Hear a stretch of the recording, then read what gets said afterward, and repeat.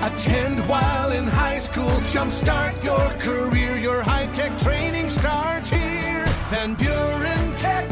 Your career, your future, your life. Paul Anbecker with That's Just Good News. Jamie Abersold of Louisville, Kentucky is a jazz musician who teaches at Jefferson County Public Schools. He donated musical instruments last year to Fern Creek Elementary, and he's recently visited the kids to teach them new skills on those musical instruments. Nothing new for Jamie, as he's been promoting music education in the school district for years, and this year he's donating 17 instruments through the district. The more people that play music, the more peaceful the world will be, he says.